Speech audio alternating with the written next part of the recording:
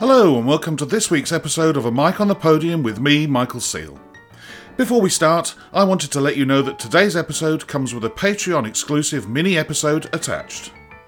These new companion mini episodes will be a regular feature, and you can hear details of how to access them at the end of today's episode.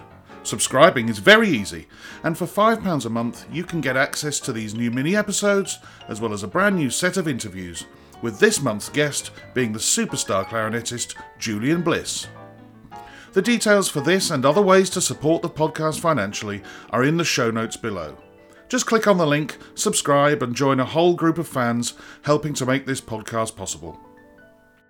Today I conduct a conversation with a conductor whose career path is similar to my own. After spending time as an orchestral player in London, he's gone on to have an extremely busy and successful conducting career, holding title positions in Sweden, Germany and the United States. It is a real pleasure to welcome Michael Francis. Michael, it's lovely to talk to you today. How are you? Fine, thanks, Mike. Well, thank you very much for inviting me, and what a marvellous podcast series you have going on. So terrific. That's very kind of you. Thank you. You may be my first double bass player. I'm trying to think off the top of my head. I can't think of any others. Was the double bass the very beginning? How did it start? How did music first come into your life? Well, I suppose Kusevitsky's long gone and you haven't got hold of Zubin Mehta yet. No. The Havshani's a bass player. I've seen that. So Okay. there's a few of us out there. For me, I started, yes, it was with the double bass. My father was a teacher. So that really kind of got it going for me. Because it was the bass, I didn't start that young. I was probably about 10 or 11, came home from playing football one day and said, "Can I have a go, Dad?" And he said, "Sure." And then I got lessons all the time and then just sort of carried on. But because I played the bass, it meant I got to do a lot of good stuff straight away. I think within 6 months, I remember I was playing Tchaikovsky 4, well, not playing Tchaikovsky 4, looking like I was playing Tchaikovsky 4, and touring around communist Hungary with the Brighton Youth Orchestra.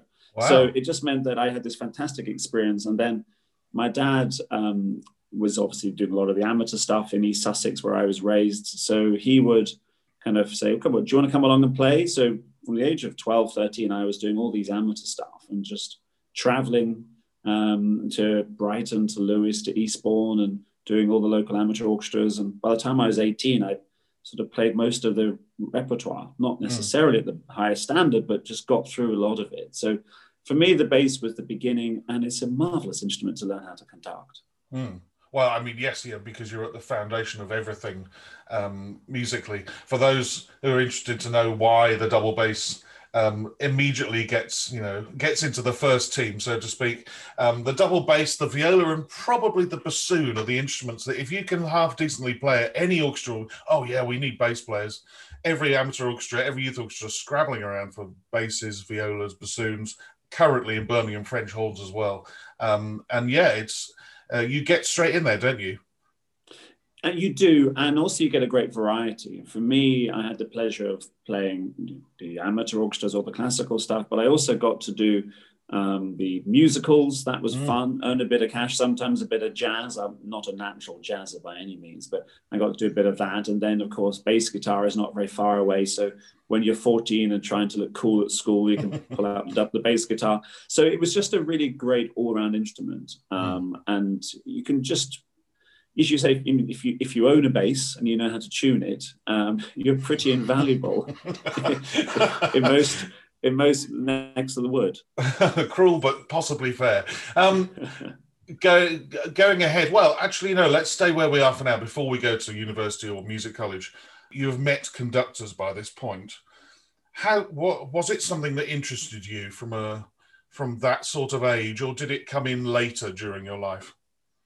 So there was a moment actually where it sort of the seed was sown, and it was in East Sussex, and I was playing with one of the youth orchestras, and Roger Durston, who I think went to Wells Cathedral School, he was the head of music down in East Sussex, and I was being a bit of a backseat driver, trying to lead the orchestra from the bottom, which doesn't always work on double bass because you don't have enough notes to direct the melody. But I was doing that, and he turned around to my father and said, "You know, that boy should be a conductor." And at the time I was thought, oh, what a great compliment. I think what he was saying is he's really annoying playing in the orchestra. He'll be safer at the front on the podium. But from that point, it's sort of something went off in my mind. And then when I was at school, when I was in about 16, 17 in Lewes, in East Sussex, then I started to dabble a little bit in it. And I made a decision when I was 17 not to go to music college to study double bass. I figured at that point, I wanted to go to university, sort of get the academics, learn about music analysis, musicology, and all these things. And I made that decision to do that. And that was really the start of it for me. And then I did some at university. In fact, when I started conducting, you can see on the Zoom call, I've got curly hair, but when I started, my hair was so long, I actually had dreadlocks. So my very first time conducting was the Magic Flute Overture, which is quite hard. Of course, you don't realize how hard it is when you start. And people said that my long, curly, matted, awful hair was bobbing up and down in Cardiff University. I mean, I thought I looked cool, but apparently I looked like the back end of a sheep. But so that was my beginning to conducting. And then I was pretty clear about what I wanted to do from that point. Were you getting lessons at Cardiff University or the attached music college in Cardiff from anybody? No, I mean, just double bass. Actually, I've never formally studied conducting. So then after Cardiff, I was still very clear I wanted to do conducting. So I went to the Royal Academy to study double bass with Duncan McTeer, and I did a master's. But that was because I really thought, well, the best thing I can do to be a conductor, I mean, lots of great conductors don't play an orchestra, but for me, I knew the best thing for me would be to join an orchestra. So I really practiced a lot on double bass, sort of put the conducting aside, did a little bit, dabbled in it here and there. And then I was fortunate to start a decentish freelance career and got a job in the LSO. But that was really my way into it. But even then when I was there, I really wasn't doing very much. It was just, I was always looking at the scores. I was always interested in it. Yeah. Wow. In the LSO, what a great place to learn. I mean, similar to me in the fact that, I did 22 years in the CBSO, but I didn't join thinking about being a conductor. I joined wanting to be the best violinist I could be, and it later sort of happened. But when you joined the LSO, I'm imagining you're looking at whoever was conducting you week after week after week and picking up ideas, also looking at the bad ones and thinking, my God, I must never do that if I ever become a conductor. What was that thought process like? Were you, I mean, obviously when you join an orchestra at the start, there's so much to learn, but then once you've got your feet under the table and you're playing in a great orchestra like that, and a great bass section like that, I'm assuming the mind starts to wander and you're looking at these people in front of you and you're assimilating everything. Yes, and it's a great question. And for me, it was, of course, when you start, you're just, as you say, just learning to do the job. I mean, the first few years, the LSO, like all the British orchestras, is extremely busy. So you get through a ton of repertoire, and most of which you're doing for the first time. So there's just an awful lot to be able to do the job at the high level, and everyone around you, is so talented. So there was that. But even then, when I joined, the section knew I was always interested in conducting. And I think, quite a few of them said, we know you're not going to be a lifer, but come enjoy it, and we had a great time, and I loved it. And it was just also that variety, sort of going from doing Mahler with great conductors and then being in the studio and doing Star Wars with John Williams. For me, watching Return of the Jedi in 1983 or whatever it was when I was 7, that was as exciting to do those sort of things as much as it was to be traveling around the world playing with this fantastic orchestra, and of course playing with great conductors. But yes, I was already at that point sort of clear that I wanted to do it, but I didn't know how it was going to happen. I got to do a couple of amateur things in London, a few youth orchestras here and there, but really nothing at all. So those first few years were just learning how to play the bass, learning how to do the job. Then I started to be able to really observe the conductors that we had come in. And over time, as I became more comfortable in my job, I could spend more time studying the music and then really thinking about it. But the way it started, you can't plan the way that my sort of conducting happened. That sort of it was an unusual start. Well, my question was going to be, did you have a plan for exit? Because in my career, that was something that took three of us to sort of work out. The chief executive and his assistant at the CBSO and myself, and we sat and worked it out. Did you have a plan for exit? And by the way you've just said what you've just said, I'm assuming your actual exit was nothing like how you'd planned it. If you had a plan. Well, once I tell you how it happened, I think if I had a plan, you would think of me as dastardly and Machiavellian and rather dangerous, because it would involve poisoning conductors, which of course I wasn't doing. So, I mean, for me, it all began back in, I think it was August 2006, and we were on tour in Vilnius to do Shostakovich 4 with Gergiev, and we didn't know where Gergiev's plane was. He was flying in on a private one from St. Petersburg. And so Catherine McDowell came up to myself and Matthew Gibson, another bass player, who did a bit of conducting as well, and said, look, we don't know where he is. Will one of you take the rehearsal now? And he said no. And I said, okay. And by providence, I'd been studying the music that day. And I'm a bit of a nerd and I liked to do it. So 30 seconds later, I'm walking up in front of my colleagues and conducting Shostakovich 4. And that was quite a turning point, because lots of things happened. Of course, for the first few minutes, they were laughing, taking mobile phone shots. And then I realized I was not terrible. I mean, I was by no means competent, but I didn't embarrass myself. But the feeling of conducting this orchestra was just incredible. We hadn't played it for quite a few months, so they needed the run through. But I remember a moment when I cued the brass, and Maurice Murphy was still in the orchestra then, Rod Franks, and I cued them this, and then I stopped. Vroom, and this feeling, so like, you're a wizard, Harry. I mean, it was just this unbelievable sensation of what it's like to drive or to fly this fighter jet. And then Gergiev turned up, and from that point, I started to do a few more things. And then in January 2007, for his first concert as music director or chief conductor, he didn't do. He was sick. So it was music by Sofia Gubaidulina, and they couldn't find a proper conductor. So they knew that I was pretty good in a pinch. So Catherine said to me again, look, can you get this ready and have the rehearsals ready? We're going to try and find someone else, but just in case, can you do it? And it was all music by her, and they didn't manage to find someone to do the two big pieces. They did find Mikhail Yurovsky to do the offertorium with Leonidas Kavakos, who understandably wanted to do it with the conductor who'd done it before. But the first piece, the American poem, the fairy tale poem, and Pro et Contra, I did it, and I conducted it in the concert. And that, I think, was the real turning point. So, I mean, it was a case of just saying yes and not understanding how hard the thing I was about to do was. And then 3 weeks later, and this is why I said if I'd planned it, you'd think that it was pretty malicious. John Adams got sick on a tour with the LSO, and we were in Cologne the night before, and he looked really peaky. And then the next day, Lenny Mackenzie, the chairman, came up to me in his sort of Scottish thing and said, Michael, John Adams doesn't look very well. Do you think you might be able to have a look at the music this afternoon? I said, sure, no problem. And then that afternoon, just devoured the music as quickly as I could.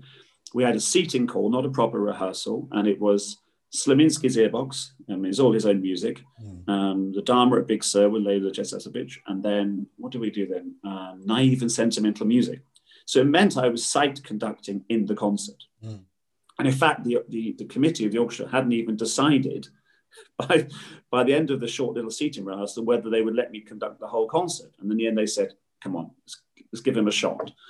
And I did. I managed to sort of get the orchestra through. And at the end of that concert, I mean, there's quite a few things that happened in it. Firstly, the orchestra were amazing. I mean, they'd done it the night before, so it was up and running. They covered so many of my mistakes. And there was a moment which it was a really difficult bit to conduct, and it was in 5/8 or something, and you get the orchestras in 7 and 9. You know, John Adams' music can be so complicated, and he'd made some mistakes conducting himself. And I got through this bit, and rather sort of cheekily, I sort of looked at the orchestra and wiped my brow and phew. And then I looked down, and then I realized, oh no, I'm lost. And then it all looked the same. And I thought, oh no, I don't know. I'm going to carry on in 4 for ages. So I did that, and then after a while, I thought, okay, this is 3-4 coming up. I can't work out what's going on. I'm just going to change. So I changed, and I changed wrong. And then everyone sort of looked up. I thought, well, I've committed now. There's a few other time changes. I'm not stopping. We're going this way. Everyone will adjust. And they did. Yeah. Except the basses. Thanks, lads. Those sods in the bass section. And I cued them. And I remember Renato Ibragimov, sadly, who just passed away just a month or so ago, looked at me, shaking his head, saying, no. I said, please, yes. And then, of course, after the concert, there was the usual jokes from everyone. Oh, where were you tonight, Mike? We noticed you weren't playing the bass. Yeah. La, la, la, la. So that was really how it started. And then from that point, I was Gergiev's assistant in Rotterdam, and I did for him all of the rehearsals, occasionally including the general, and he would come in for the concert. That's that amazing. Was intense. Yeah. That was quite that was an amazing thing to sort of really get to do. You know, Mahler das Lied van der Erde, Brahms Requiem, and all the Brahms symphonies, and just take the orchestra through it. For me, it was invaluable. And then in the LSO, when he would be late, at times, and he's reasonably well known for that. Catherine would say, in her Northern Irish, Michael, we don't know where he is. Could you have Mahler 3 ready for the morning? And I said, sure, no problem. Yeah. And I had that, and it was phenomenal. So I mean, my conducting career was really unusual. I learned to conduct, I suppose, effectively with the LSO, and then once I realized I could leave, then I started again towards the bottom and tried to sort of work my way back up. Yeah. And the way that I left was a little unusual. So it was clear that I was going to be leaving to be a conductor, and the LSO allowed you to go from 100% down to 50%, and you could choose the work that you did.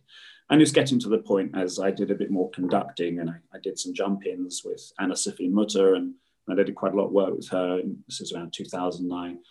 That I wasn't going to be able to stay in the LSO. And actually, Lenny Mackenzie is a wonderful guy, the chairman of the orchestra, who was the co-leader, came up to me, and we were in Abbey Road, and he said, look, Michael, we know that you're planning to be a conductor. We just want to know, you say you're going to leave. Do you have any sense of times? And I remember I sort of sat down on the bass, and I felt really awful.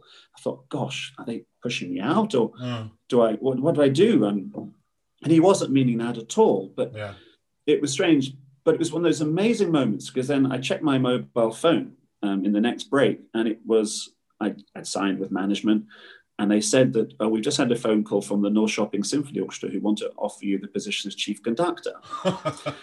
and I sort of said, Lenny, you asked me a question about an hour ago. Yeah. I said, when am I going to go? I can say, well, look, actually, it's going to be very soon. Yes. And I then took a year sabbatical and didn't come back. So in no way was it planned, but the way that it worked out was amazing for me, really.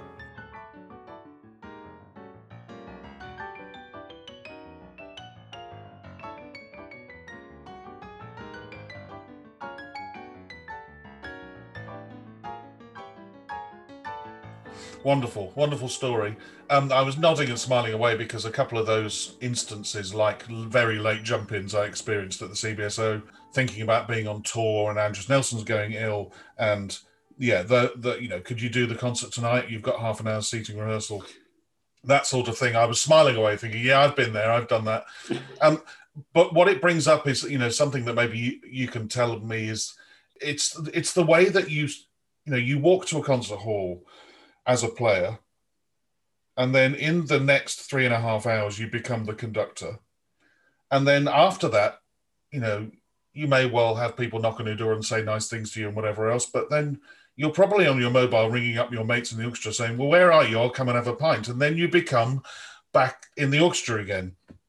And for that period of time, I found it quite tricky to take one hat off and put another one back on again.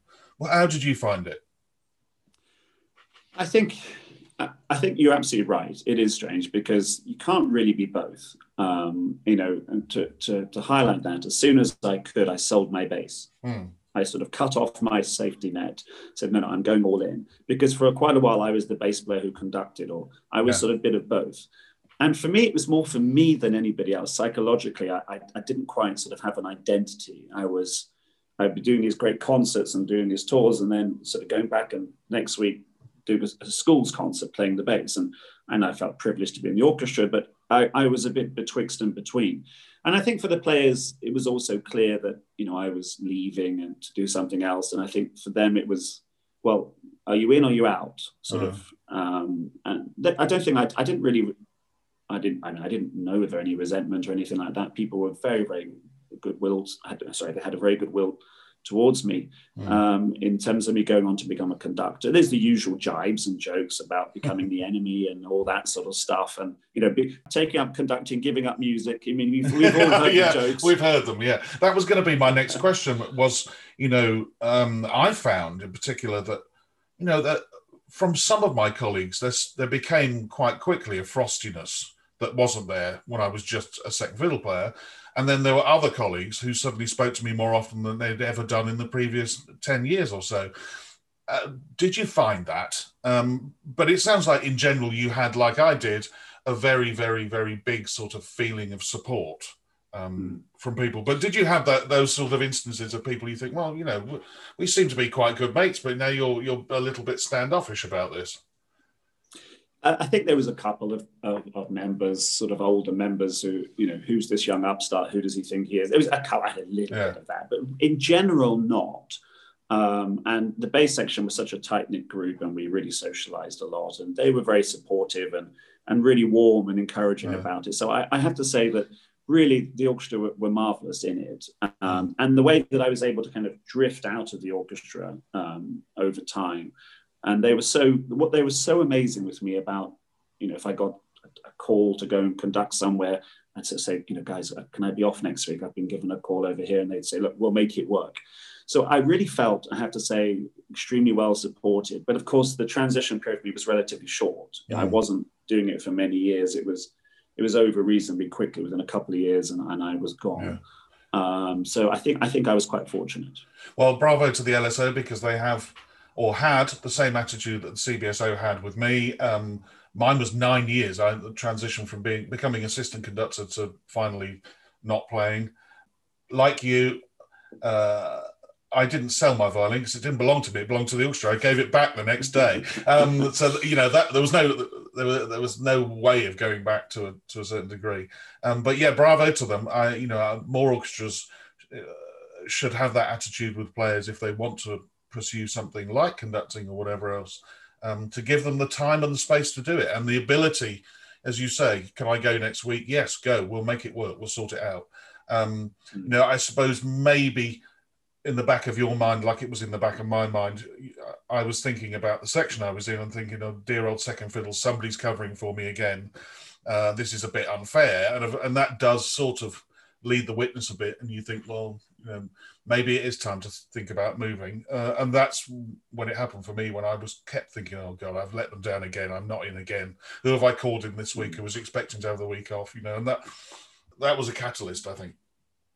Yeah, and I think that does happen. But because I helped the orchestra out a lot as well with various things when they were in trouble, I think there was generally a lot of goodwill in that sense. But you're right. I mean, how was it for you? I mean, you mentioned a little bit about that transition, but how was it sort of psychologically going from being a player to a conductor? I found it hard on the days where I suspect the LSO would have the same sort of schedule, where I might be playing for 3 hours in the morning for the guest conductor that week, and then there might be a 3-hour rehearsal in the afternoon after lunch where we were rehearsing for a family concert on the Sunday, which I was conducting. And I found it hard going from my seat to the podium over lunch, because, of course, there has to be some sort of line drawn in the sand mentally between everybody, because you're conducting them, And I did have comments saying, oh, you're far too pally this afternoon. You're not being a real conductor. You're just Mike stood on the podium. And I found those days very, very difficult. When it was my turn for a subscription week, I might have had the week off beforehand to get myself prepared. I found that an awful lot easier.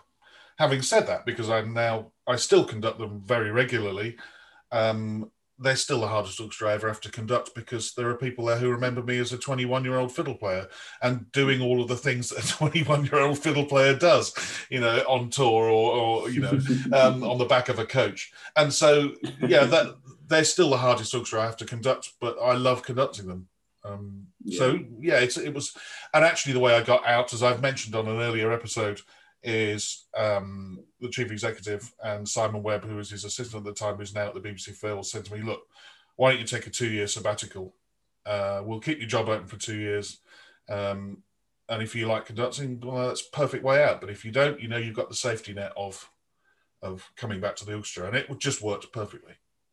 Yeah, clearly. I mean, and it is nice. And how have you experienced sort of coming from being a player? And what do you find as the advantage of having played in orchestra? Because obviously many great conductors, don't play in orchestra, so there isn't one way up the mountain. Well, I like the fact that you've just asked my next question to me when I was going to ask it to you. But between us, we can talk about it. Look, I think when you're playing, there are times often you sit there and think, why is the conductor not fixing that problem? And I think there are times when you're stood on the podium, you don't hear that problem. You hear an awful lot more from within the orchestra. It's like, I always use the analogy that it's like a great engine, a wonderfully turbocharged V8 engine. But, if you're stood on the street, you hear this noise. But as a player, you're one of the bits of that engine. You can see that maybe there's not enough oil in that bit, and the air filter needs changing. And so you actually hear a lot more of the clicks, whirs, and bangs from within than you do often when you're stood on the podium. So therefore, you learn so much from within the section. You as a bass player, you're hearing everything above you. You're hitting the ensemble, the tuning as well, especially for you. As a second fiddle player, I was right in the middle of the stage. Everything was flying over my head from the wind and brass. There's so much stuff there that you take away with you. And when there's a problem that you need to sort as a conductor, you think, I know how to fix this, because I know what the problems are from within. Do you agree? Especially, I'd like to know your experiences as a bass player, who's more often than not would sit one side of the stage or the other. Occasionally, maybe at the back if you're doing a Viennese setting for Bruckner or Mahler. But even then, at the back, you've got everything in front of you. What were your experiences of how orchestras work, and what do you regularly use now? Yeah, I agree with your points entirely about it. And I can imagine being a second violinist, actually, it's a great instrument to learn to conduct, because you're always in the middle of these rhythms and harmonies and locking together winds and firsts and everything. And bass player, of course, no one ever listens to us. Let's be honest. Our job is just to accompany and where to stick a pizzicato and all those things. For me, the big things I learned were just to have such a respect for the musicians in the orchestra. And twofold with that. Firstly, how much the musicians cover things and fix things for conductors. But secondly, how much musicians we need conductors. And I think, I see a lot of young conductors when they start say, I just don't want to get in the way. The musicians know what to do. And well, then actually it's not true. I said, if you let an orchestra play on its own, after a while it gets slow and it becomes mezzo forte. Actually, you do need conductors. And if without that, they can do it on their own, but it takes a lot more rehearsal, and someone has to ultimately step into that void of leadership. So musicians need conductors, and conductors need musicians. And this is how this relationship works. So I think hearing great players around me all the time, amazing sounds and quality. The advantage for me was if I went to an orchestra when they played the first take and it was really good, or the first read through, I wasn't thinking, wow, it sounds like this, what do I say now? My oral perception of it was heightened as a result of playing in the London Symphony Orchestra. So I was able to already get stuck in. I think the other area was sort of rehearsal psychology and knowing and sort of, dare I use the word, smelling the atmosphere. Oh, yes, absolutely. Please use that word. You like me would have sat there at times when you think, in the orchestra, you think, look, if I was conducting, I'd be calling a break now. And you can smell things in the room. You can feel it. You think, right, this is the perfect time to call a tea break. And then the conductor will carry on for another 10 or 15 minutes. And they've lost the orchestra. In that 10 or 15 minutes, you just... absolutely. You can read the room, smell the atmosphere. Yeah, and I think you as a result of that, when to drop in the humor or when to just to play. I mean, there's times when to get in and do the detail. There's other times, I mean, a colleague in the orchestra used to always joke about 2:50, 10 to 3. He said, Jerry Newsom, he always says, it's a nothing time. You've done 10 till 1 and 2 till 3. You're halfway through the first bit of the afternoon. You're tired. You're halfway to the next break. It's a nothing time. And that really stuck in my mind. And I always thought, yeah, well, when you get to those moments, just play. Just that be a set time when you do a big section of music. Let them just run it. And other times when you get them fresh, go in and do some of the harder work. And that was really helpful. What I also found interesting was the inconsistency of the players' responses, mine included, is that a conductor's a great conductor if I played well. And then you'd have other conductors come and the winds and brass would love them, but the strings would hate them. And then you have other conductors come and on one desk, you have someone who has more OCD tendencies, someone who's a spontaneous risk taker would dislike the same conductor. And that was very useful for me because it stopped me being too concerned about being liked by everybody, because you just know it's impossible. There's no point trying. And if someone woken up in a bad mood, or, the guys next to them is irritating them. And if you look, and of course, as you know, if you look at musicians' faces for feedback, you can get into trouble. Some of their happy faces look like a bulldog chewing a wasp. Yeah. So, I mean, it can be a little scary. A little scary. Oh yeah, the psychological games of looking at an orchestra's faces as they're playing. Just don't go there. Yeah, it's not good. So I think it was a complete package of, and what I haven't mentioned, of course, is getting to watch and learn from great. We had really great conductors. I mean, Sir Colin Davis when I was there, and then Valery Gergiev took over, and we did some amazing things with him. And then Marius Janssens would come. Simon would come. I only worked with him once, but John Elliott Gardner. So we really had just amazing conductors time and time. So to learn how they crafted rehearsals and concerts, and everyone was so totally different. That really helped me, I think.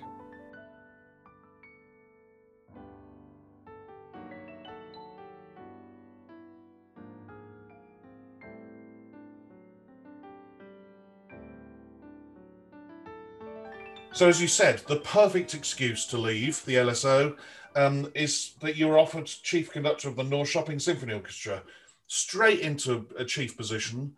How did you find that? And it's not just about programming and sorting out the programs for a year. How did you find learning about their employment laws or whatever, all of that, hiring and firing? What was it like for you? And did you enjoy it? Straight, literally, that I can't think of anybody who's done it so quickly, from playing in the bass section to being a chief conductor. I was really fortunate.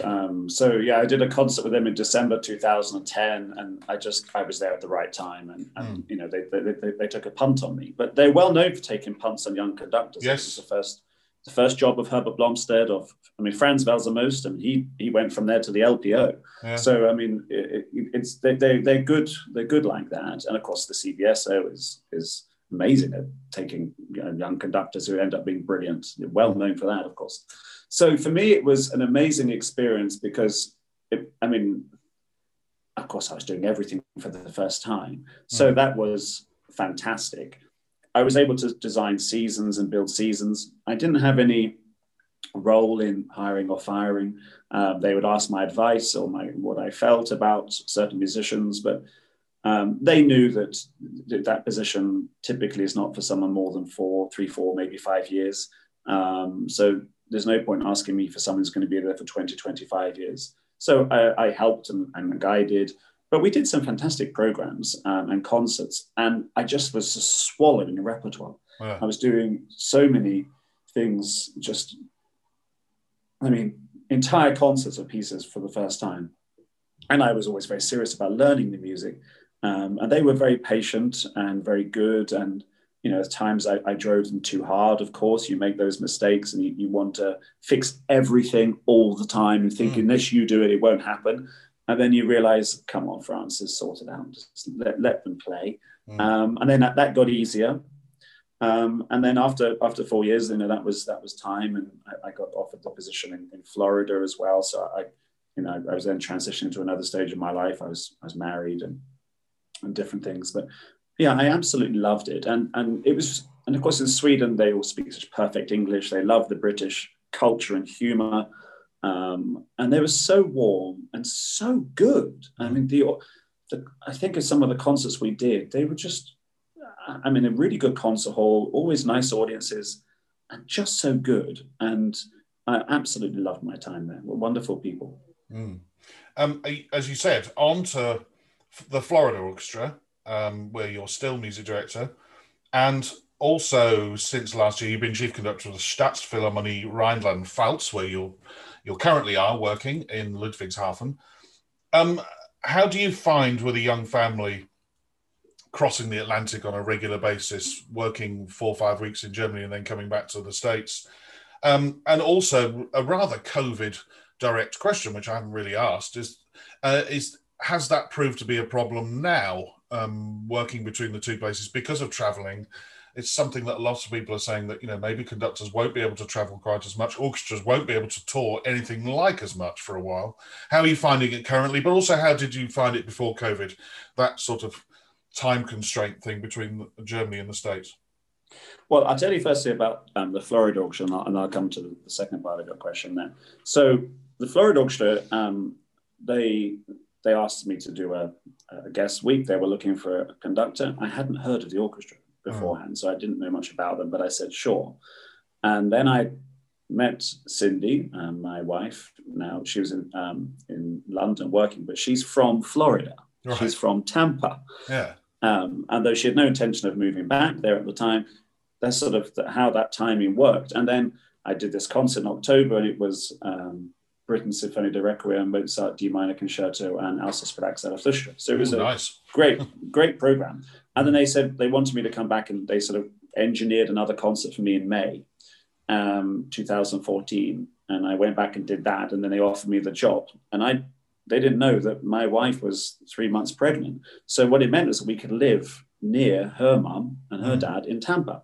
So for us as a family, it was really fabulous. Although that wasn't the reason I took the job. I took it because I saw an orchestra of such potential. I mean, Tampa Bay has 3 million people there, and it's growing. I think 1,000 people move to Florida every day. It's astonishing, the growth.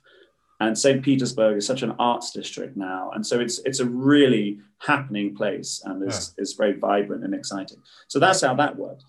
For me, COVID, I think, could have been a real nightmare.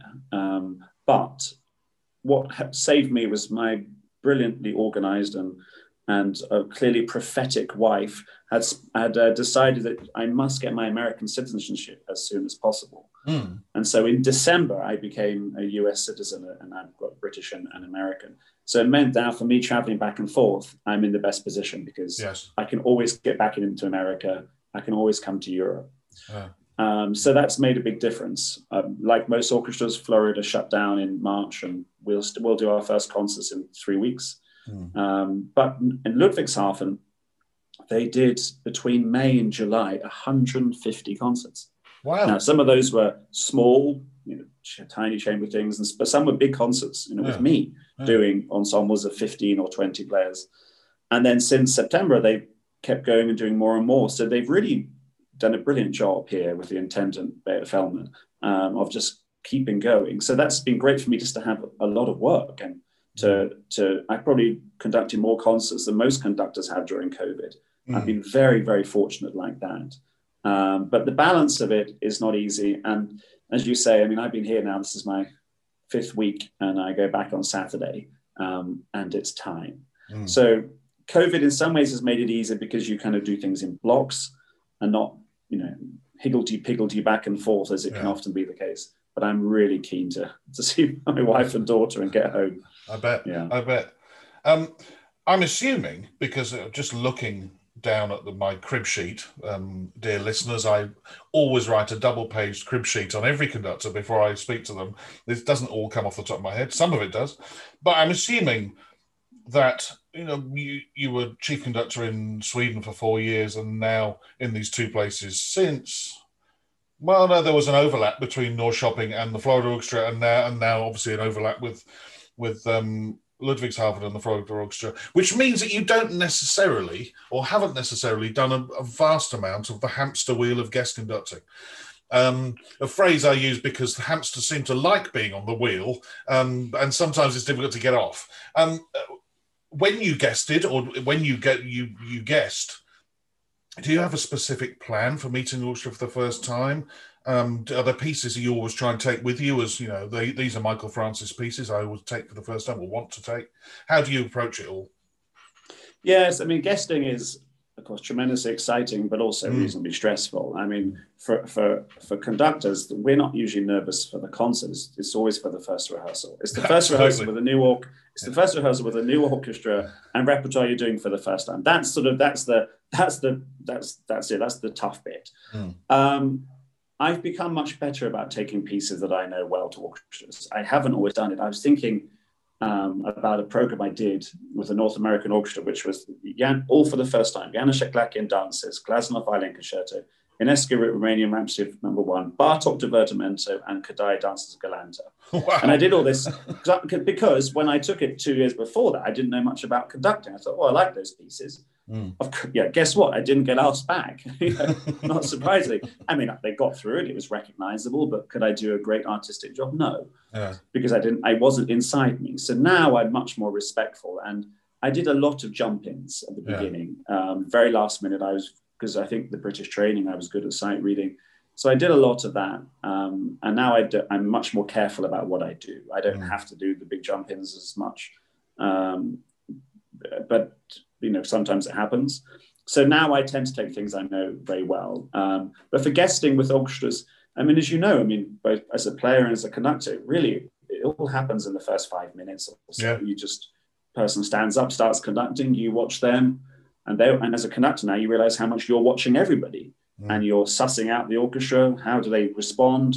Psychologically, you're looking out for who are the alphas and who are the where's it going to be tricky? Where's it going to work? And how's it going to go? And also you're just feeling how the music happens and trying to relax them. And above all, just make music. And you never know how it's going to go. No. And then you have weeks that you think are fantastic and the orchestra gives you mixed feedback, and weeks that you thought you weren't at your best and they love you. Yeah. So it's just not an exact science, because people are not. No, that's so true. You're right. The first 5 minutes, I think somebody's cruelly quoted somebody that, you can decide on whether they're any good by how they walk in the room. I think that's, that's not fair. But I do remember a trumpet player in the CBSO telling me the quickest reaction he ever saw to a guest conductor was after the first downbeat, which was a short stabbed chord of a piece. And he said he saw 85 people's heads drop in disappointment. Well, after the first downbeat, everybody just went, oh. Because, then you think, well, I've got 5 hours today, 5 hours tomorrow, dress rehearsal of 3 hours, concert, maybe a repeat concert Thursday. And after one chord, everybody just went, oh, and that, which is terribly unfair, but actually it's what it can be sometimes like. It's tough. I mean, for example, Beethoven 5 I have guessed with it a fair bit, but that's a tough piece to guess with, because the beginning doesn't work until you've explained it. Because you either go da da da da da da da da, cut off, extra bar, or you do dum, ba, ba, ba, bum. Yes. And that's always a bit tricky. So that's a piece where you can't immediately run it. You have to fix that. And that sort of sense of interjection and rehearsing straight away is a little awkward. And I'd much rather, because my basic method is to always run the entire piece straight away. Yeah. Especially if it's an Elgar symphony, and just run the whole thing, then go back and then start, and then from that point, because they know what they have to fix, which saves you a lot of trouble. The question I ask every conductor, and I'm intrigued to know your answer, because first of all, you said you really had no formal training as a conductor. And secondly, as you said, you did a lot of jump-ins. So this question is, when you come to learn a score, do you have a method that you use on most occasions? And do you write in your scores? Are you a marker of scores? I am, but lots of others aren't. It's about 50-50 split at the moment. Everybody has a different method. What is yours? Does it differ did it differ when, you had 2 days notice compared to 12 months notice? Yeah, I mean, I think this is always a fascinating question. And I'm always intrigued to know how other conductors learn it as well, because, some people could just open a score and hear it perfectly in their head straight away. And I'm not one of those. I have to work at it. It's quite hard to do that. So if it's a 2-day or a 1-day jump in and it's unusual repertoire, I stick a recording on and learn it. I mean, this is be pragmatic. I mean, you just do what you need to do to get the score in your head. Ultimately, what the process is, get the score into your head. That's what you're doing when you're studying. And then you're anticipating, you're thinking, and all these things. So when I have time, which is most of the time now, the way I do it is I first open the score, read it through, take as much information as I can, try to hear it in my head. Then very often I listen to a good recording of it straight away, and then I'll sort of put it aside. And then I spend most of my time reading about it. So I really like to read articles. I often, to me, it's a great joy, and this sounds very nerdy, if I can find a PhD or an online article. I use JSTOR a lot. I read a lot of books around it. So I really want to understand where the composer is, how the piece is written. And then I find when I come back to it, my process is pretty clear. I mean, I sort of do the big analysis, the big structural stuff of exposition developments. Then I break it down into phrases. Then I always do, well, I try to always do a vertical analysis of the harmony. Intellectually, that means a huge amount to me to know the harmonic rhythm. And I always conduct at my best when I know the harmonic rhythm of the piece. That doesn't work if you're doing Varese Amérique. You have other things, but so that, and then I go through each group of instruments of all the strings. I do that in a section. Then I'll go through the percussion, harps, and all the other unusual instruments. Then I'll do the brass, checking sure I actually know where they're transposing. Can't say it's an area of tremendous strength, but I do know how to do it. and then all the winds. And by the time I've done that, and I'm thinking, I'm marking, I'm writing, I'm trusting my dramatic instincts, and I do make notes on my score. I do think about it. I do use colored pencils for new pieces. I use that probably less now than I did. I don't need to mark my scores quite as I did when I started, or the cueing.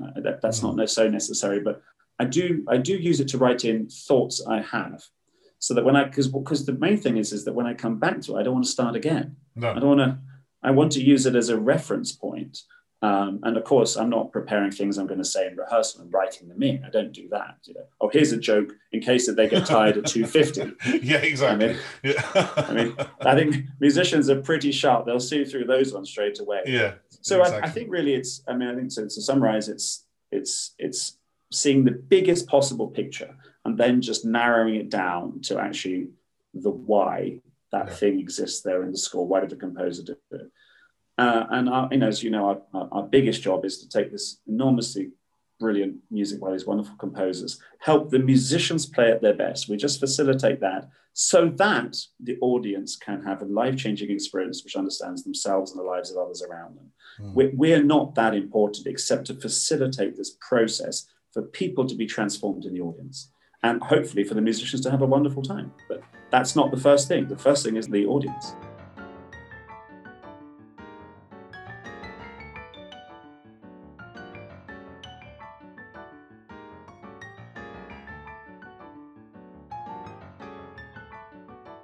Michael, it's 10 questions time. And so, what sound or noise do you love and what sound or noise do you hate? I think my favorite noise is my daughter had a playful 5-year-old squeal of delight running up and giving me a hug when I land back at Tampa Airport. That's got to be it. There's also the rare sound of me striping a golf ball with an iron and flushing it. It doesn't happen very often, but that sound of a golf ball fizzing is amazing. I'd say a sound that I really dislike is, my brothers know it, of course, and they do it all the time, eating noises. Oh. I can't bear other people's eating noises. That is the veritable nail down the blackboard for me. And I can actually struggle to talk to people if they are noisy eaters. It's just awful and really shallow of me. I apologize. I don't care how shallow it is. I agree with you. A friend of mine is one of those. It drives me insane.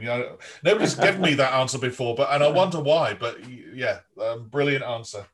The next one: if you had 24 hours free, what would you spend it doing? Well, actually, this is an interesting question. So I'm very strict about taking one day off a week. I don't touch any music on that day off. So this to me happens every week. I always do it. So I do a lot of hiking, and if I can play a game of golf, that's heaven. I mean, that's 4 or 5 hours of me thinking about how bad I am at golf, not about conducting. Yes. Walking, family. I mean, I live in Florida, so I'm near the beach. Reading. I do listen to jazz, but I never listen to classical music on my day off. So it's a real variety, but the best of all, always with family, wife and daughter. Who would be a favourite conductor of yesteryear? Well, I think we all have to sign a non-Kleiber clause because we'll always say Carlos Kleiber. So outside of that, I tell you, conductor I always listen to is Charles Mackerras. And I didn't ever get to play for him or meet him, but he's such an intelligent and thoughtful and dramatic way of dealing with classical composers. I just find he's so spot on, nearly or invariably. I do, and I invariably agree with what he does. I think Charles Munch and Munch, I mean, the Boston, his sort of things like the Franck Symphony, the way that he shows how you can just be so flexible and free and dramatic and is amazing. Ravinsky, I think, there's that compelling video on YouTube of him conducting Shostakovich 8, when you just see him not moving and just using his eyebrow, and you just think this is the dark arts. Yes. And I love, Sir Colin Davis, of course, he recently passed, but playing for him was such a highlight. The sound that he got out of an orchestra, this freedom was amazing. So there's a selection. And who would be a favourite current conductor? Actually, I think that's a relatively easy question.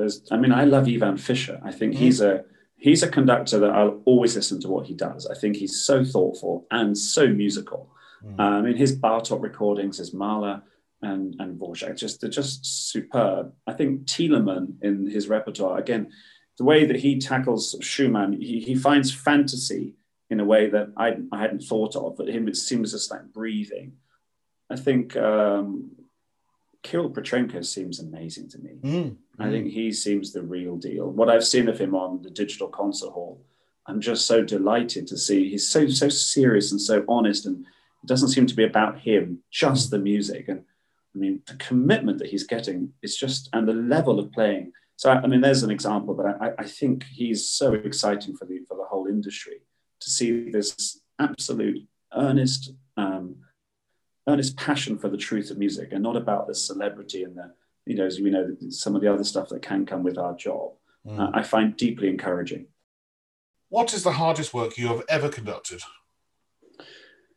Well, I think probably looking back, it was that first time I did that John Adams concert on virtually no rehearsal, because I remember my brain actually ached after that concert for just sheer concentration. But there's other pieces. I did Varese Amérique, and when you do these for the first time, and most pieces you do for the first time are tough.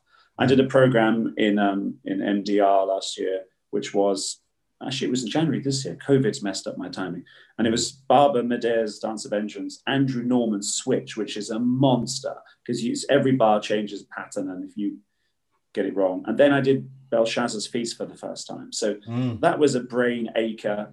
But emotionally, I find Tchaikovsky 6 really hard to conduct, just because of how much of himself he laid bare and how much you have to give in that piece. It goes to such a dark place that I find that one really tough physically, but also emotionally.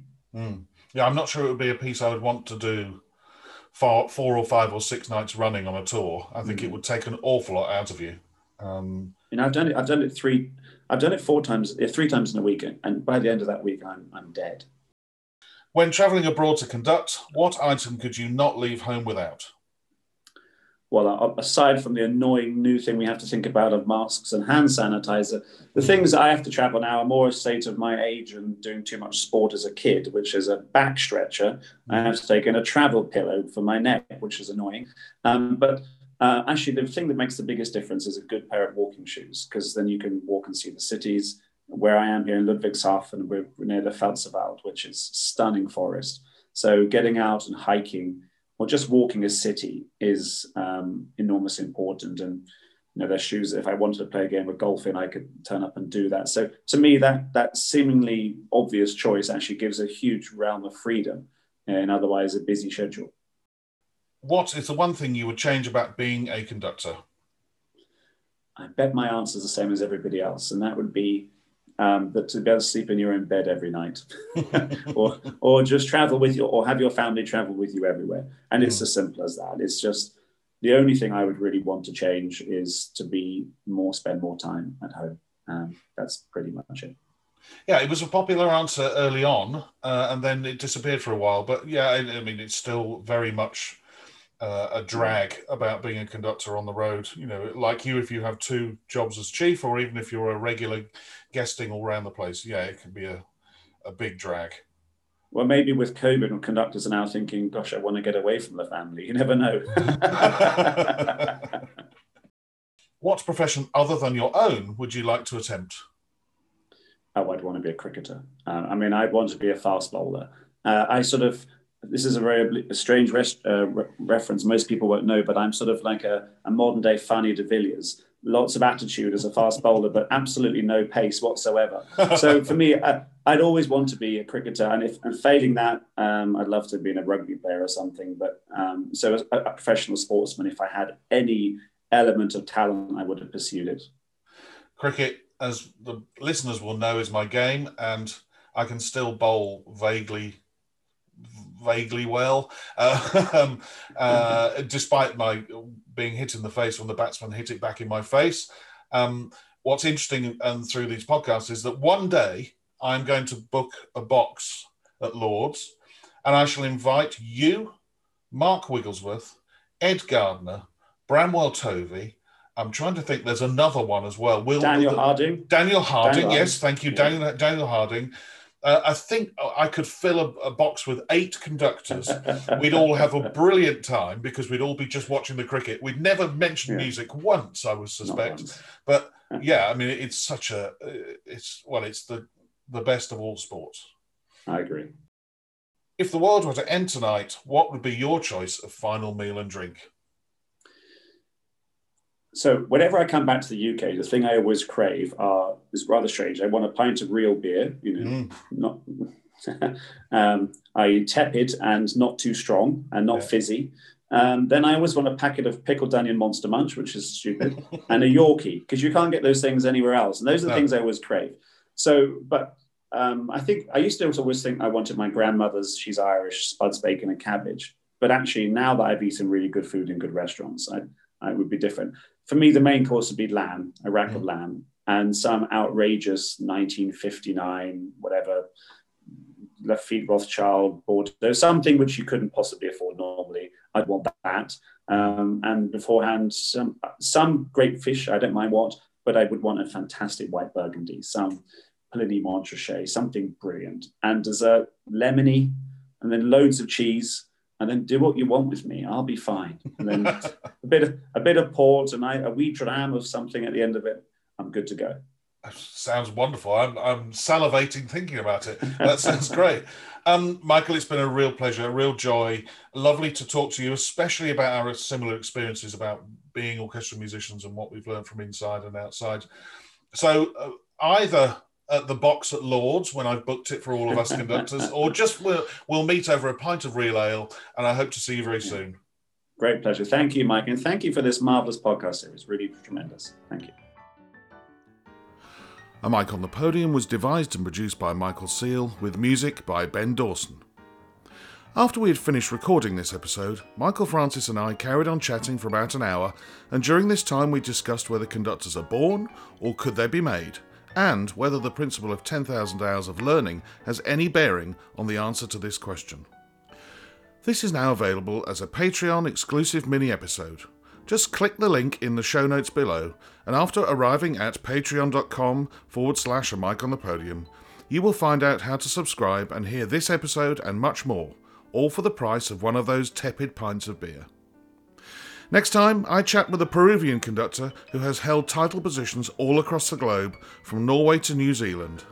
He has spent a lot of his career working in the United States, which is where he has just started an undergraduate conducting program. Until then, bye-bye.